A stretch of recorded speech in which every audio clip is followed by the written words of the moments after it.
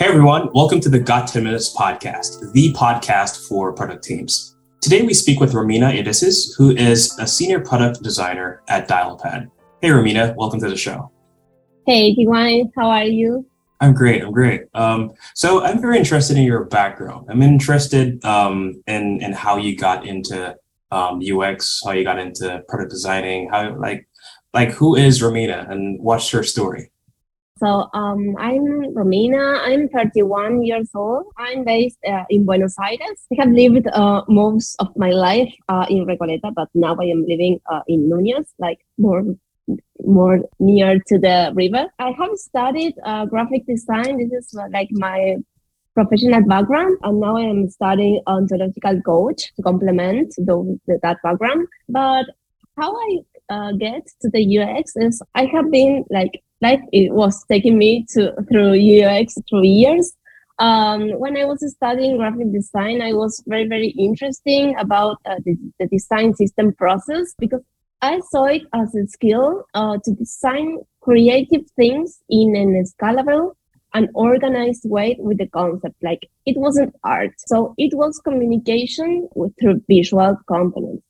So it was amazing that. And UX came for me for the first time when I was working at a design studio called Indicios here, based in Buenos Aires, where I was introduced in a professional way of what was UX. At that moment, that was too many years ago, the community here in Argentina, really, it wasn't very big. There were some groups of people that used to organize some talks with representative or interested people from the industry. So I started to go there just to talk or just to get networking and listen to people that was interesting also with how to build digital products, and not only for in the side of designers, but also with product management. So yeah, they were very interesting. I remember that one group was Ship7. They helped me a lot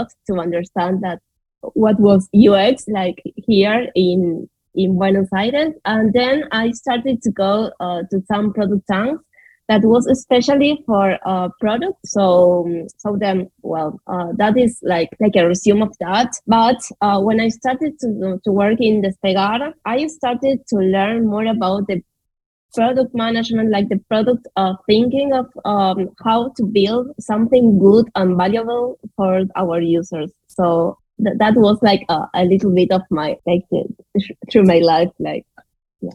Interesting. So through networking and through being in design, you got your feet wet in UX and understanding a bit of product management. How is that? How's the networking experience, and how did the networking help you to become a product designer? It's a good question because in that moment, like I didn't know so many people that was related to UX. I have one friend of mine that she was working in a company here in Argentina that she was related to that community. Her name is Julieta, and she is now in Barcelona living. Hey, Julieta. Yeah. And she was really the only one that I knew that in that moment that was started to work on that. So she was working in Aerolab in that moment, and we started to talk, and then that is how I get to Indicios. Like in the same moment, we were like finishing the university in that moment. So I was more focusing on how what I want to do next. And in Indicios, they start me to recommend or share me some information. That is how I get to the Ship7 that I told you before. And with the networking, about your specific question, it was like I was sitting there, and then maybe start talking with a person that it wasn't maybe for designer, it was like an engineer, or it was maybe some of the product team. So what I like at UX is like it's not only focusing on design; it's like more multidisciplinary experience. And the networking was it's all to learn how others see the thing that they are doing, or maybe they were working in other companies, they were working in other small studios, or maybe freelance people that were working in different things, or building different products, but the idea of the conceptual thing of what we were looking was the same. So that is something important for me, like, in that moment, to get in the networking. The question I was going to ask afterwards was like how you got into Dialpad. Like, what was that journey like? And what's it like working at Dialpad? And before we even jump into that, for those who don't know, could you give a short description of what Dialpad is? Yeah, here in Dialpad, what exactly do? It's a cloud-based platform for communication based in AI. So they are building something really, really great, like unified, like all the things that happens maybe with videos, or the call, or making calls, or making with messages, and different kind of things that are related to to communication, but in only one app. So the thing they are building, it's really interesting. I really need to learn a lot about this industry, about communication, because I have been working with different industries, but never with communication in this way. So now that in remote times, it's like something very, very interesting, I think. Got it. And like, how did you get into this position that you are now at Dialpad? Yeah, via LinkedIn. Yeah, they sent me a message from there, and then I was a friend of mine that was working with me in Despegar.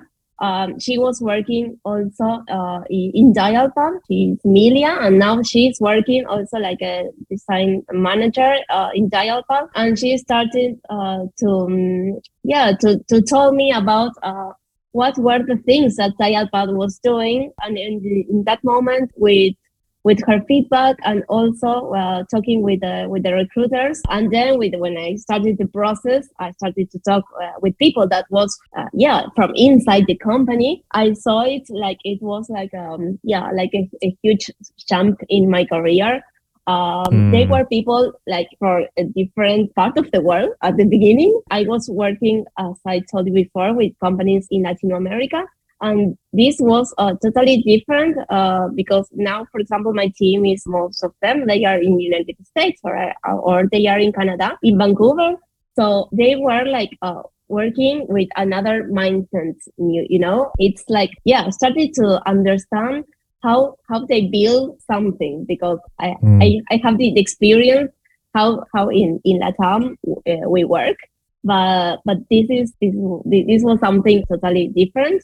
Start talking also with English. That this was like a really huge jump, or a big challenge. So I saw it like something that was cool to get into. Awesome. So what are some of the things that you do to make sure that your designs or that things that you're planning to design work best with users? How do you get feedback on that? Like, what's the process like, and what experiments do you run? Yeah, it really, really depends on what we want to get feedback on, because it's different. If the project is big, or if the project maybe is small, or maybe it's just a component that we need to change, or maybe it's something more bigger. What I generally prefer is going step by step, and not not change a screen only at once. I did it in the past with another team. It really doesn't work that. So it's really interesting starting to learn like step by step every change we make in the screen. Start to learn how others see, how others learn how to use it, or start to be more involved in like what is the behavioral of that thing that we want to add, or maybe to take off. So what we do now in Dialpad, we are very used to have a lot of design critiques or design reviews that are very interesting to test ideas, to test or to have feedback quickly. And another thing that we do is making with the Figma prototypes something very quickly, but that we can call our customers, have a conversation in remote, so about something that we build. So that is most of the things that we do. Awesome. So we're going to be wrapping up here. So I have two last questions for you. What's one of the most challenging things that you do at Dialpad on a daily basis? Yeah. Okay. The first thing I really have to say that definitely speaking English for me it's a big challenge. I have been studied English in my secondary year or like a long time ago, but then I used to speak English only when traveling. So now this is like other thing, like something different and challenging, but I really like and enjoy it. And the people there in Dialpad, they help me a lot to be more patient, and yeah, they understand me, and they give me the space to to continue learning about this. And the second thing that it's very challenging is like right now that is happening to me. It's like I am learning a lot about how some devices work because I am working in devices team in Dialpad. You know that there are like I am not working like directly with mobile devices or desktop. So I am working more with different devices. You know, for example, when you are in a conference room and you have that kind of iPad that is connected with your desk, with your computer, and it's connected also with the TV, and it's like yeah, like all the experience is it's a beautiful thing that what happens there, and it's I wasn't related to that until I came here, so I'm starting to learn what other competitors do or different what things they do with that controller. Also, we have different devices with different things that maybe had a headset with the camera, or maybe like on a screen that you can touch also. So what I mean, I want to say with that is like I am not working only with mobile, that like the uses of when the user use the cell phone, you have like you know how to use it, but in those devices it's like you use it with your arms, you know, it's like maybe it's in the desk, so it's not like you have here and you have just put your with your fingers something. It's like the experience is different, so I am learning a lot about that. So that is the second thing most challenging for now for me. Got it. And my last question here is Okay. what's one weakness that you've turned into your strength? You've pretty much illustrated such an amazing story from start to finish of like your journey into UX and your journey into Dialpad, and making English a very strong second language for you. So I'm sure along that journey there are many weaknesses that you've encountered and turned into your strength. So yeah, tell us about that. Yeah, definitely. I have a lot. It was like a wave of emotions. I am very emotional, so it's difficult to separate like what I do in my professional life and what it's happened to me. And what of my weakness? I think that I really used to feel insecure when presenting my work in front of a large audience. So this is a thing that I have been working very hard to get more confidence in this area when presenting, because it was something that it wasn't a thing that I was ashamed to present. It wasn't that. So I had to work a lot on this. So I for example, I remember that I used to make a video of myself talking to improve my communication. It's really, it's a good thing to see your gestures and expressions when talking. about your hands and your movement when presenting.